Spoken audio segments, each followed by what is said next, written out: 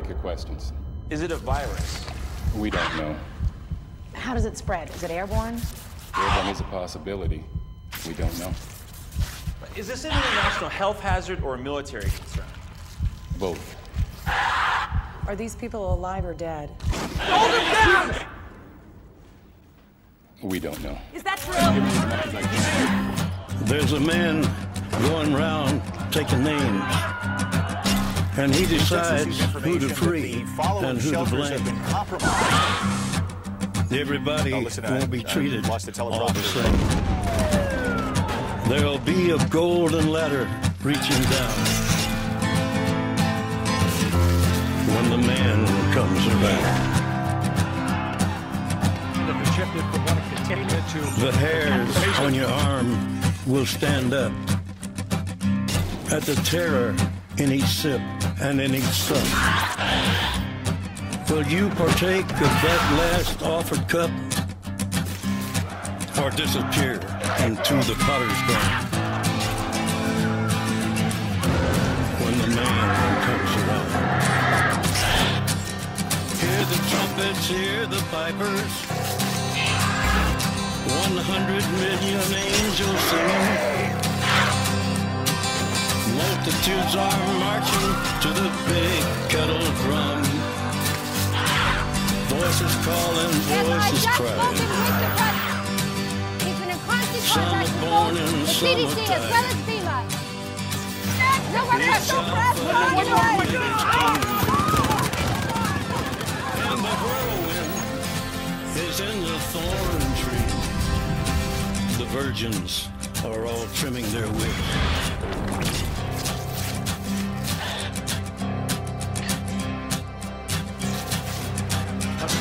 U.S. God, they're here.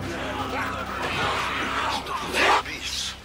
And I looked and behold, a pale horse, and his name that sat on him was Death, and hell followed with him. Stephen Gedney is from Woodland, California, broadcasting live from a pre-recorded session via Carmichael, California. Uncle Steve, it's your biggest weirdo. Are we on the Stephen Gedney podcast? We are on the podcast. Same bat time, same bat Yeah, that's right. Because Arrive by turkey. Oh, yeah. If you know what I'm talking about. I know what you're talking about. I know what you're talking about. I'm feeling you all. Stephen will definitely not work. This is your number 97 source for movies, music, comic books, geek culture, life lessons, philosophy, stories of rock and roll, drugs, alcohol, and everything in between. Come one and come all. Enter the SGP. you're listening to the Stephen Gedney podcast. Yeah. Perfect. That's perfect. Ain't nobody got time for that.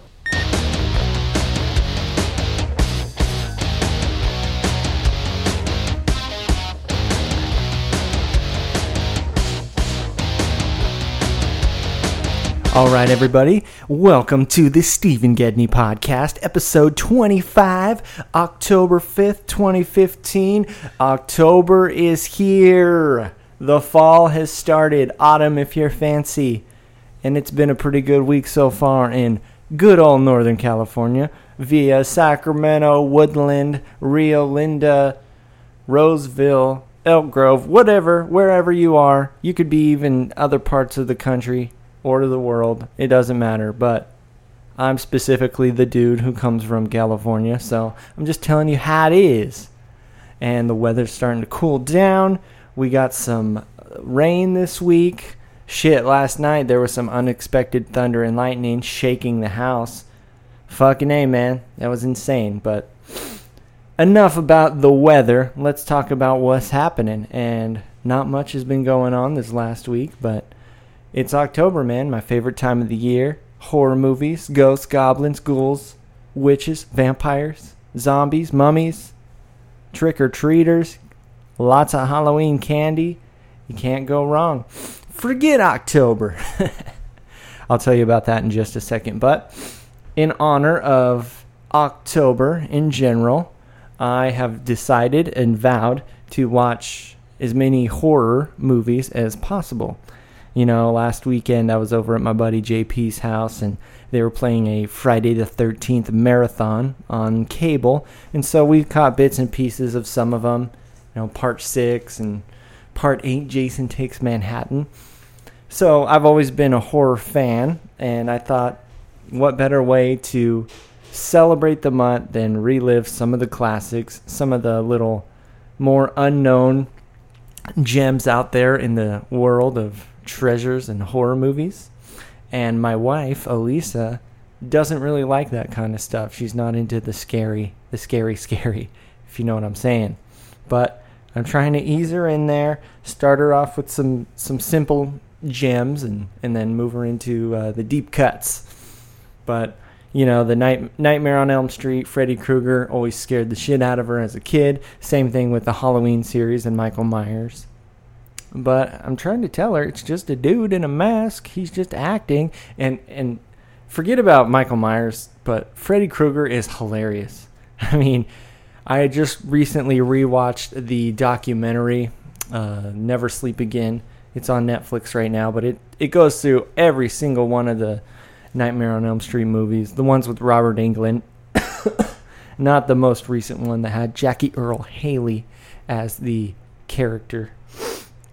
But yeah, he just says the funniest stuff. Like, there's one of the movies, I want to say it was part 3, The Dream Warrior. He comes out of a TV and slams the TV over this girl's head, and he's all, "Welcome to prime time, bitch." And so he was the man. He did all those one-liners, and it turned out he kind of was the Arnold Schwarzenegger of horror movies, because Arnold, in all those classic 80s films, he kind of did the same thing. Right before or right after he killed somebody, he would say some funny line. Like, I can't think of one in particular, but I could just imagine, like, you know, a guy gets smashed by a sledgehammer, and he's like, "Oh, you just got nailed." I don't know. Wrong example. But just to celebrate, I showed Elisa 2 movies this past weekend. The first one being Rob Zombie's debut directorial feature, House of a Thousand Corpses, came out in 2003. I think it was filmed in the early 2000s, but let's take a trip back in time, and I can remember. Okay, so just a little background on Rob Zombie. The dude was a lead singer of a industrial metal band called White Zombie. Very famous. Some of their songs get played at sports arenas all around the country. Always on modern rock radio till the end of time. You know, they had Thunder Kiss 65 and More Human Than Human. And, you know, more human than human, more human than human. All of his songs, he kind of does that whole, like, nah, blah, blah, blah, blah, blah, la, la, la, la. You know, like, he doesn't really sing. It's kind of like this weird scream talking thing. But he made some really cool videos. Say what you want about the musical styles of White Zombie and then later Rob Zombie, his solo musical endeavors, but he was a pretty cool director. He grew up on horror movies. He loved them like crazy. And all of the White Zombie videos and then later his own just were really cool visual. They would throw in scenes from classic movies from, you know, the 30s and 40s, the black and whites. Just images to provoke some sort of weird emotion in your brain. Very cool. Like, and he also created just these awesome costumes and props that people would wear on stage while he was performing. And during this time, I was way deep into the horror movies. I was just discovering all the classics, the Friday the 13th, the Nightmare on Elm Streets, the Halloweens, the Texas Chainsaw Massacres, the Evil Deads, the Phantasms, the Child's Plays, the Candyman, Hellraiser. Like every single iconic horror villain that you could think of, I watched them all. At first, I'd go to Walmart and dig through their $5 bin and get lots of the old school VHSs. That's how I got Evil Dead 2, Army of Darkness, Day of the Dead. And then later it became DVDs, and it was all about hunting for DVDs. And I really miss those days. And in fact, I just purchased a couple DVDs recently. I finally got the original Halloween from 1978 by John Carpenter.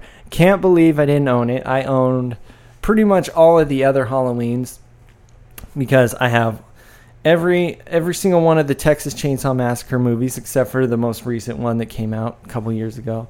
I have all the Nightmare on Elm Street movies. I have all the Friday the 13th. But I never really completed the Halloween collection. I had number 4 and 5. I have another DVD that has 6, 7, and 8. And I also have 2 of Rob Zombie's Halloween movies versus the remake and then the sequel to the remake. What I'm getting at is, at the time, I was a little bit of a fan of Rob Zombie. I had seen him perform at one of the Ozfests here in Northern California back in the day. I think it was 2002, the same year that System of a Down and Ozzy played as the headliners.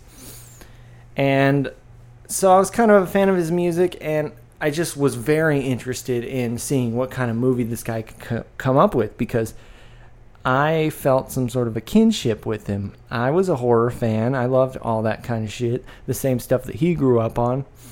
And this was the early days of the internet still. And there were movie websites, movie news websites where you could read all of the behind-the-scenes stuff, the Hollywood gossip, production notes and memos, and seeing how certain films came to fruition. And I remember with this one, House of a Thousand Corpses, reading that it was going to come out and then it couldn't come out, and they were still waiting to get MPAA approval for theatrical release, and they didn't have an official, an official distribution company. So it took years to come out, and he had a website for the movie where every month or every couple weeks he would release like another image or give you another actor that was going to be in the film. So 2003 rolls around. I never got a chance to see it. As far as I know, it was a very limited release, but I believe JP and JK went to Sacramento and saw it back in 2003. Sometime or another. Maybe they went to the Tower Theater, maybe they went to the Crest Theater. But I believe the first time I saw this movie was 2004, when I was living in Oregon with my brother Joe and his future wife Christina. I was working at Elite Car Bath, a car wash in Springfield, Oregon. And I used to just buy lots and lots of movies because I was a cinephile, and I still am in some ways. I don't buy a lot of movies now, but I'd get my paycheck and go to Circuit City, Hollywood Video. Hollywood, I would go buy a lot of their previously viewed rentals because they were very cheap. Sometimes you get them 3 for $10 or 3 for $12. But if it was a really cool movie that maybe wasn't a big rental, or it was too old for it to be mass released, I would have to go to, say, Circuit City, Target. So I got House of a Thousand Corpses, and I remember loving it. And throughout the years, I probably watched that film 10 times, maybe 10 times. And when the sequel, The Devil's Rejects, came out in 2005, I believe it was me and my buddy Ian and JP, and we went to the State Theater in Woodland, California, and we saw that movie, and we were laughing hysterically. Just at every single part that was kind of inappropriate, we were laughing out loud. And it's not like the theater was packed, but we definitely stood out in that little particular group. So, House of a Thousand Corpses. I hadn't seen this film in quite a while, probably 7 or 8 years, honestly. I had watched it so many times back in the day, but I wanted to show it to Elisa, and so Friday night, I pulled out the old DVD, dusted off the DVD player, hooked it up, plugged it in, and we watched it. And for those of you who don't know, who haven't seen this movie, it's basically a tribute, an homage to Texas Chainsaw Massacre and its subsequent sequels. It's all about this crazy family that lives in a house way in like Texas, something like that. And there's also a dude who has this crazy roadside attraction freak show gas station, and he's also a clown. So it's the late 70s, these 4 kids pull up, they see this roadside attraction, they get really excited, they hear about a local legend of a murderer who was a doctor who performed all these weird operations, and blah blah blah. You see the movie, it's pretty much all the innocent people die. But so here are my thoughts of watching this movie for the first time in a long time. And I'll say that it wasn't as good as I remember it to be. Now, it for what it is, which is a semi-exploitation horror film, it's still pretty good.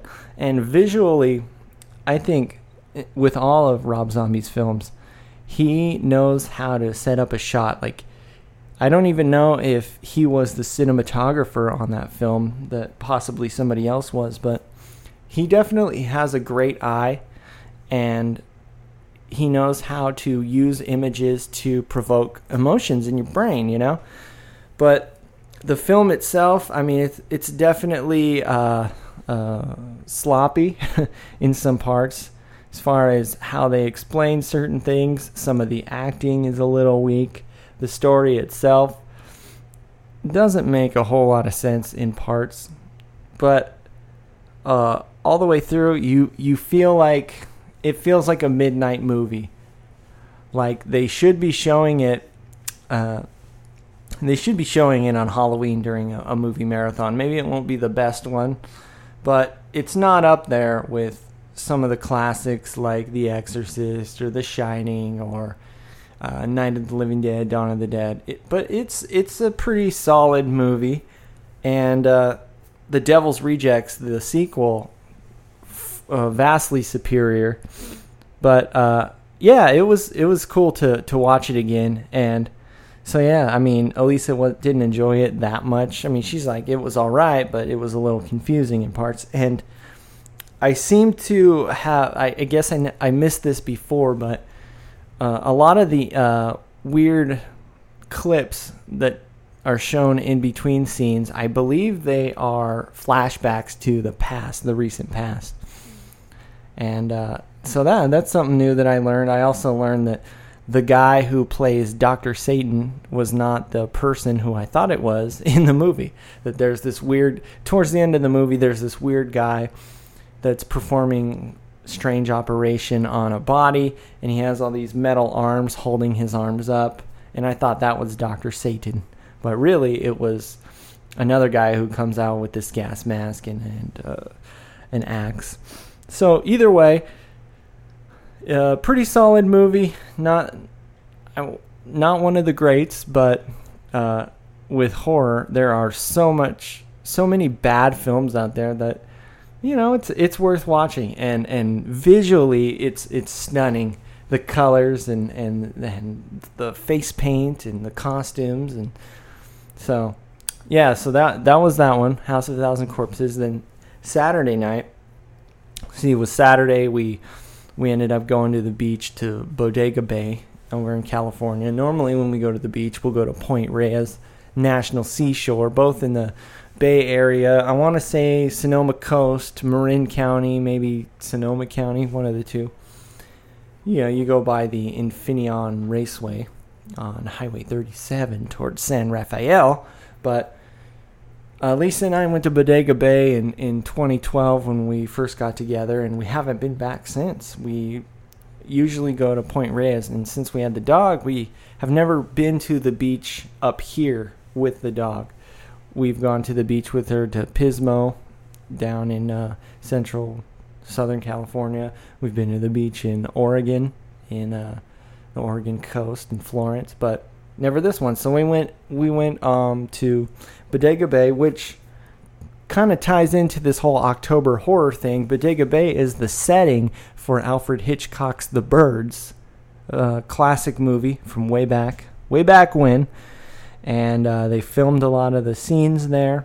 and also parts of John Carpenter's The Fog were filmed in Bodega Bay, as well as Inverness, a town near Point Reyes. So this whole area is kind of got this cold vibe to it. Even though it was kind of warm for the first couple hours, it got really windy. Windy to the point that my car was shaking.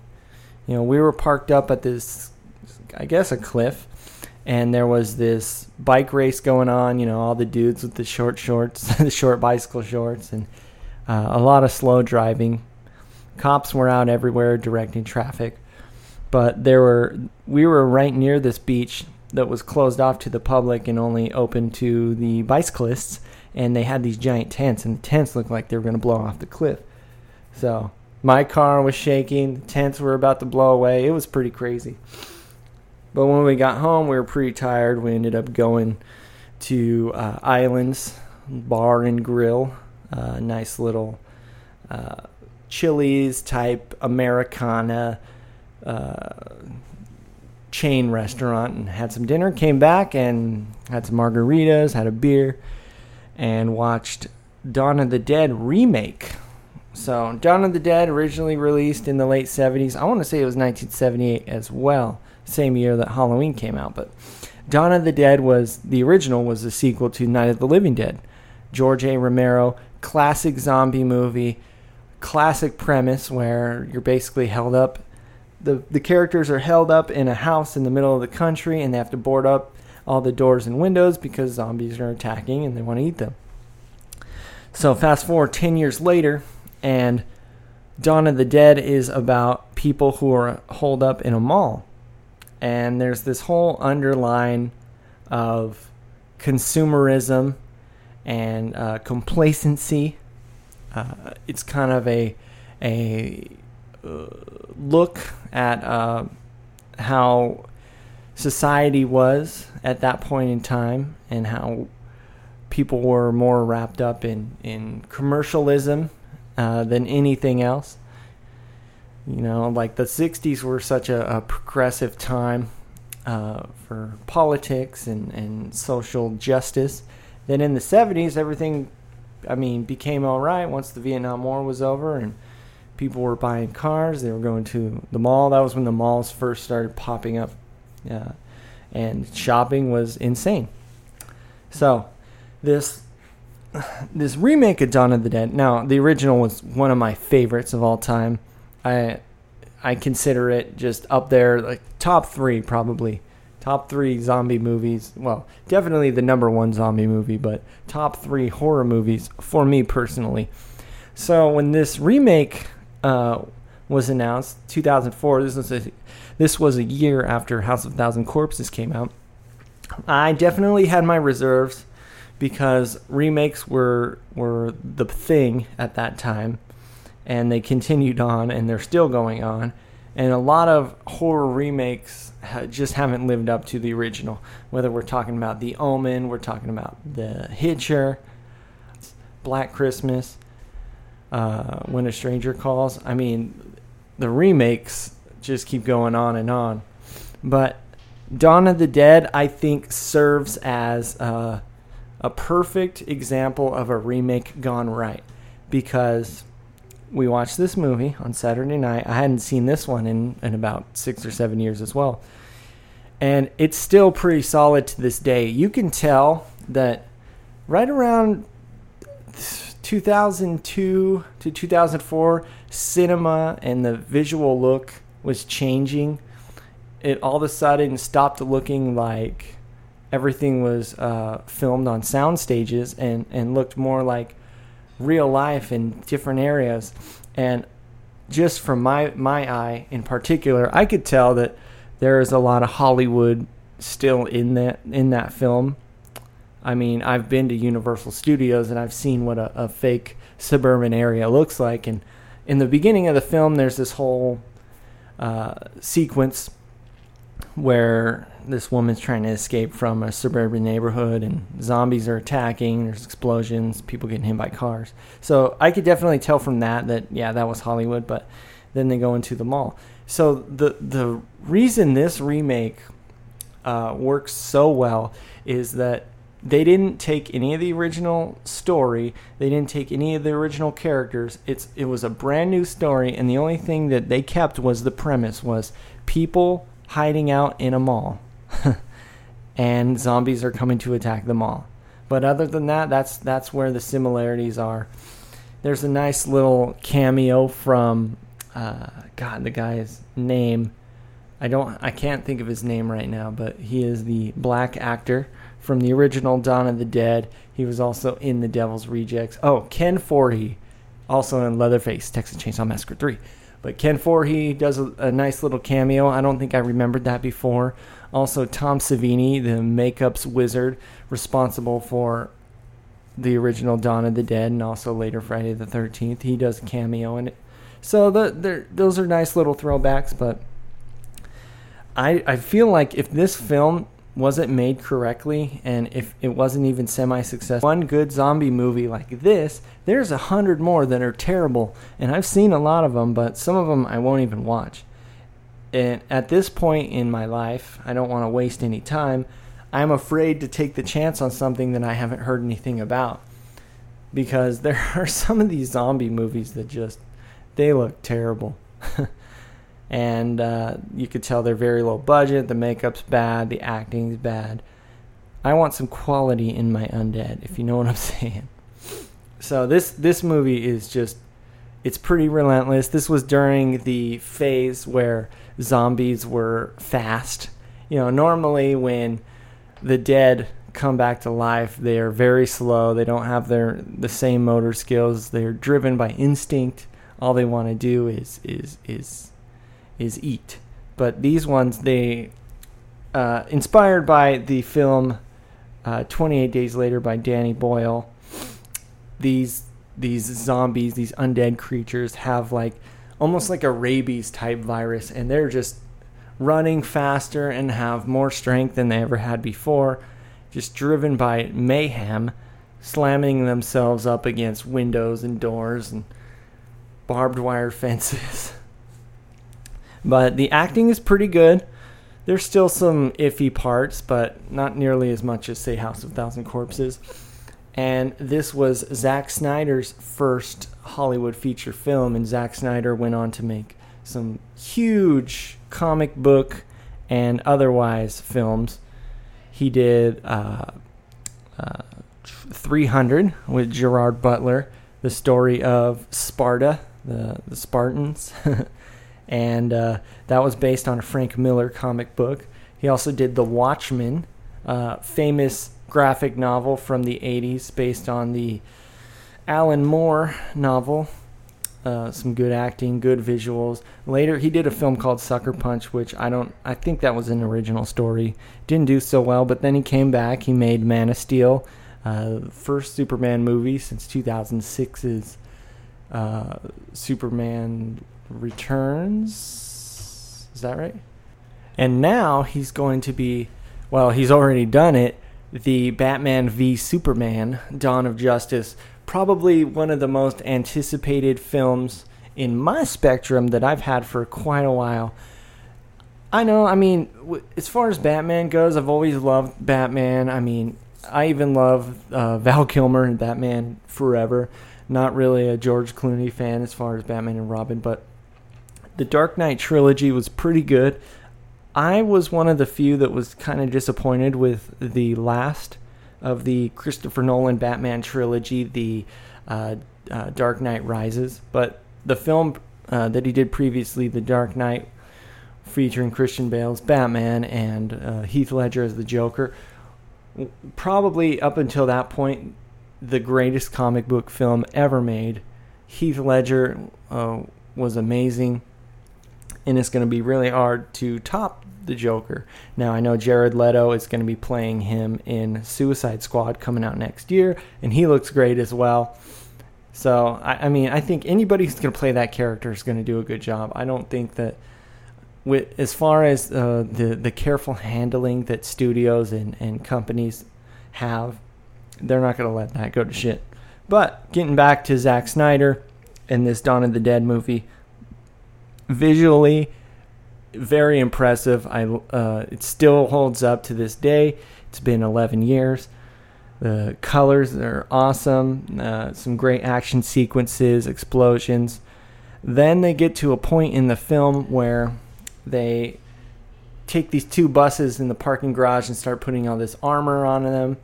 A big old, what do you call it? So, you know, the construction trucks that they push stuff out of the way. It's not a steamroller, but it just has like a solid wedge on the front. They do that. They put one of those on one of the buses. And this whole sequence where they're trying to escape the mall and get to the marina, this is very George A. Romero-esque, kind of the most unrealistic part of whatever a realistic zombie movie could be. And a propane tank explodes, and they get out of there, and then it flips over.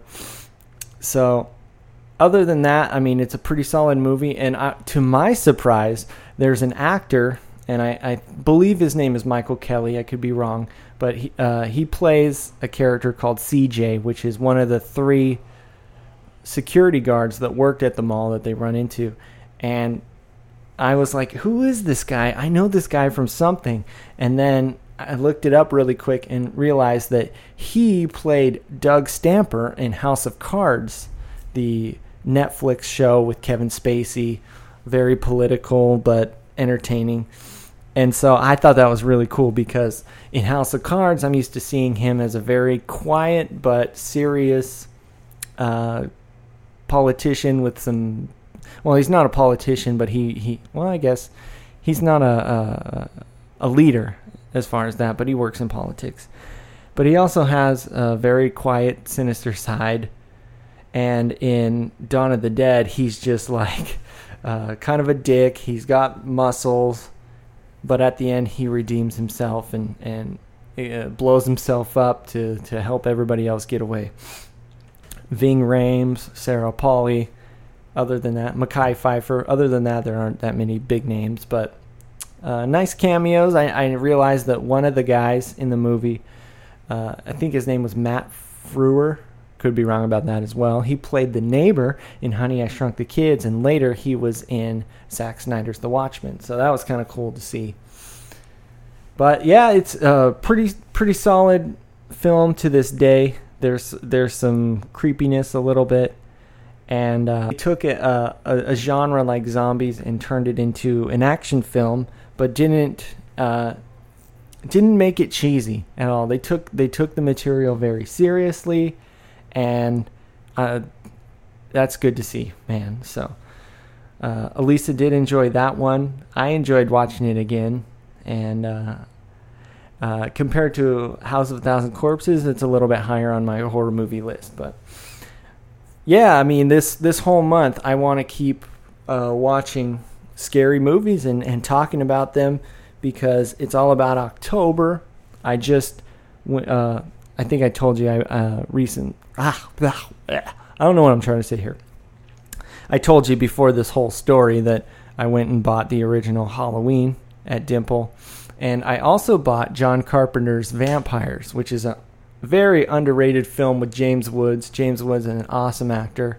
He's been in some good stuff. So I'm going to get around to watching that this month as well. But I said October, forget October. Now there's a meaning behind that phrase. And I'll take you back to the band days of Gifted and Allies, Drive By Turkey, when JK left the band and he went and started another band called Facta Non Verba with some other guys in Woodland. JP and I tried to continue our band, and we thought if we're going to get a different drummer, we need to change our name again. So we, for a very brief time, we called ourselves Forget October because we both love October, we both love horror movies. We continued practicing in this room in downtown Woodland called the Porter Building. And this dude, Aaron, don't need to mention his last name. He had the most fucking bullshit drum set I've ever seen to this day. It looked like it was made out of tree stumps. It was wood. There was no finish on it. The hardware was barely hanging on. I don't even think there was a head on the front of it. it really looked like somebody built this drum set in their garage or something.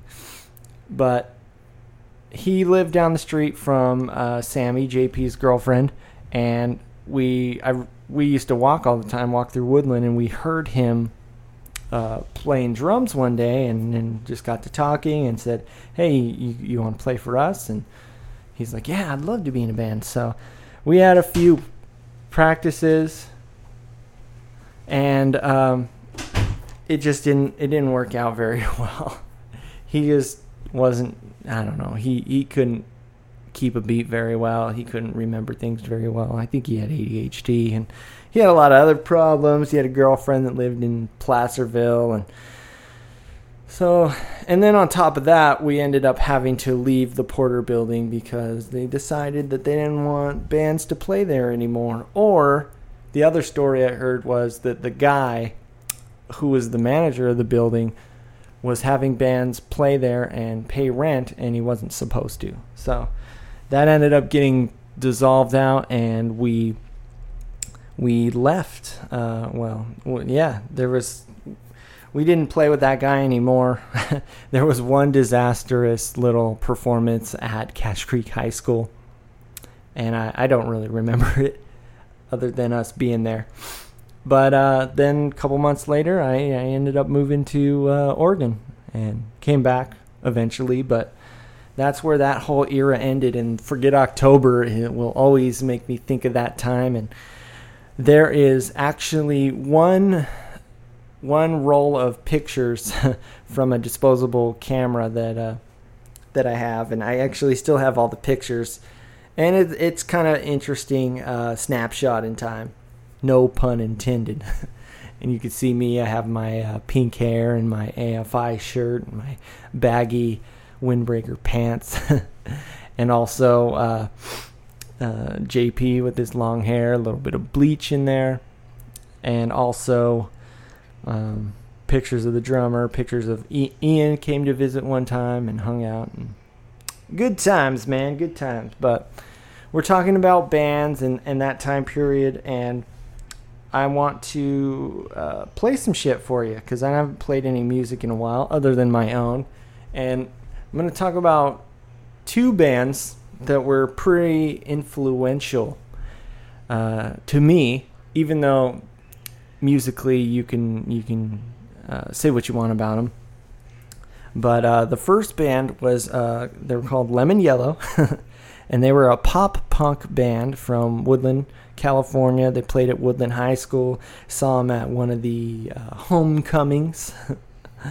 And they were 3-piece. They later became a 4-piece. And because of them, I got introduced to that whole pop punk scene. They had a website, and each band member kind of told their little biography and what bands they were influenced by. So I saw that they liked Blink-182 and Mest and Newfound Glory, a lot of stuff that girls liked at the time. And I think a lot of the guys thought that they were a little too wussy, too girly. They weren't metal, they weren't punk, they weren't hardcore punk. So they weren't as respected by at least my group of friends. But it's not like it really fucking mattered to them because they went out of town. They played with other bands. They played venues in the Sacramento and Yolo County area. So, hey, good for them, man. And they eventually they dissolved. But here is one of their hit songs, and then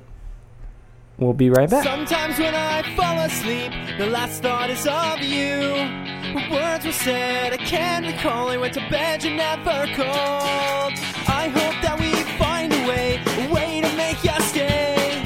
'Cause every day that passes by, I can't find the will to try when all else fails.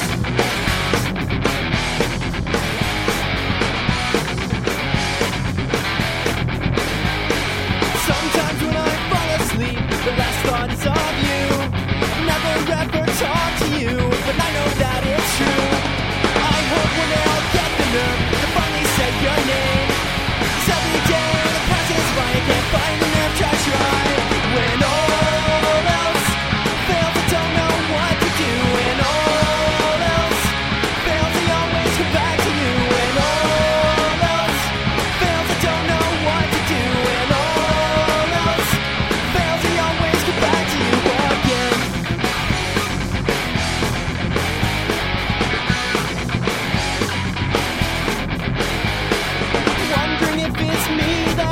always on your mind. I see you every single day, but you don't know I'm alive. Maybe this is just a bit, but you're wonderful to me. 'Cause every day that passes by, I can't find the will to try. When all else fails, I don't know what to do. When all else fails, I always come back to you. When all else fails, I don't know what to do. When all else fails, I always come back to you again.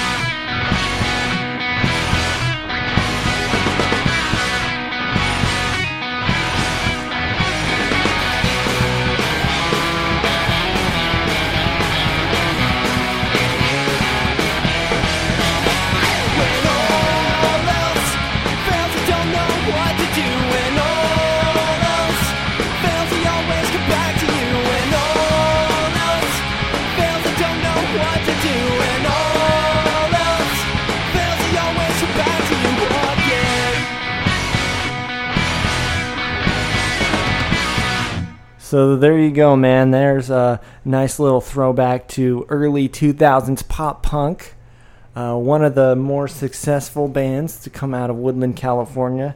And perhaps you've never heard that song before. Perhaps you've never even heard of the band before. Well, I'm here to give bands a second chance. That maybe the first time they got lost in the shuffle like a child, oh Lord.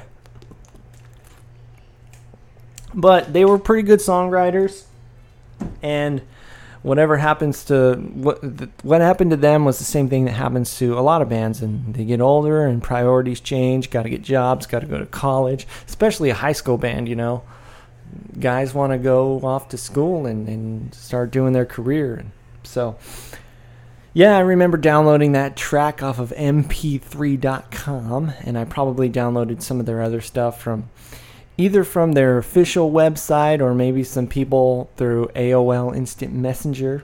But I have a total of 5 songs that they did. I think they only did like 6 to 8. So, yeah, there's some pop punk. Another band that you may have not heard of was a group called Sedated Replica.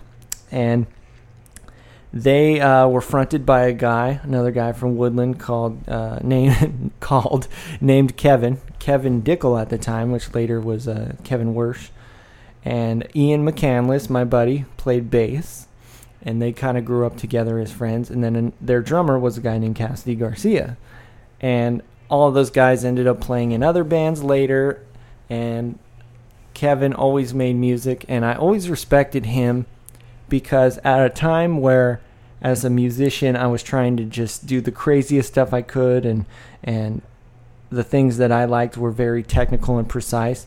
This was a guy that just wanted to write stuff that was extremely simple, and songwriting came pretty easy and natural to him because he grew up with it. I believe his grandpa or his dad was in a band. His brothers were in bands, so there's that. He grew up on the Beatles and later things like Nirvana and the Pixies at the drive-in. And then from there, his influences just became even more and more indie, and he developed a really cool sound. And he was very, very picky about certain things in music, and that was one of his strengths. And the whole band was very, very cool, and they had their own image, their own attitude. They didn't play that many shows, but they wrote some really good songs. And I'm not just saying that because my buddy Ian was in the band, but they played at one of the Battle of the Bands at Woodland High School with us. And they were cool. They were awesome. And I'm going to play you 2 songs in a row from a recording that I don't know how often has ever been heard, and if this gets around, you know, maybe Kevin will come back and start playing again publicly. That would be cool. I don't know. He's got a kid now, and it's a whole different world out there as far as trying to be in a band, and success is all in your head. Success is whatever you want it to be. And if you think being rich and famous and the most popular thing out there is success, chances are you're not going to make it. But if success to you is making fans and having some people who really enjoy what you do, well then that's another way to look at it. And I always liked their music. I liked going to their practices, watching them play. Very unique sound. And these particular recordings were recorded in Woodland at a studio. I think it was called Coker Studios, somewhere on the other side of downtown. And I don't know if it was officially released, but their lead guitarist was Chris Young, and very cool indie sound. So enjoy these next 2 tracks, and then we'll come back and we'll just finish off tonight's podcast.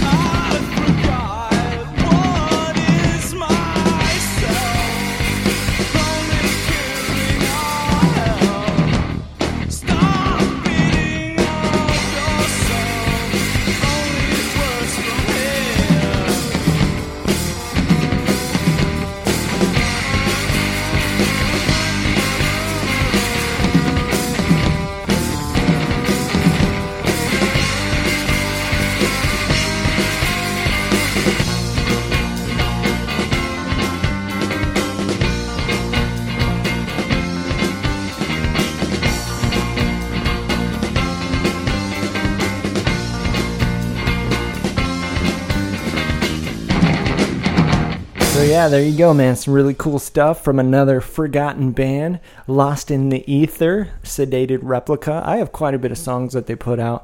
Not everything, but I always respected that group and the different incarnations of it. And so, hey, man, hit me up on Twitter or Instagram, and I'll tell you more about them. And maybe one day...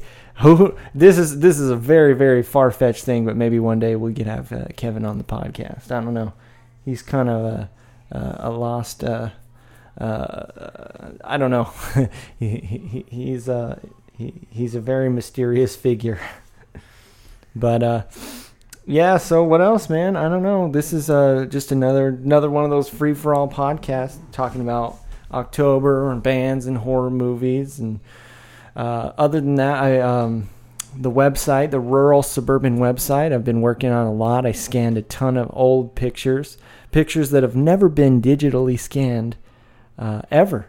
And a lot of it was from the Drive-By Turkey Gifted Allies days. And very cool, some old flyers as well, but some stuff that I haven't seen in so long. I haven't heard those songs in so long either, so... Pretty soon, though, it's a slow, ongoing project, but I can't wait to get it done because it's just it's my goal to do before I die. So I could say, hey, I didn't do nothing with my life, and I was telling my wife about that earlier. I'm totally fine not getting a lot of sleep. I want to constantly absorb things, whether it's visuals and audio and reading and the internet, books, magazines, comic books. I like to go places. I like to travel. It's all about just I want it all in there in my brain, and I also want to just put it out as well.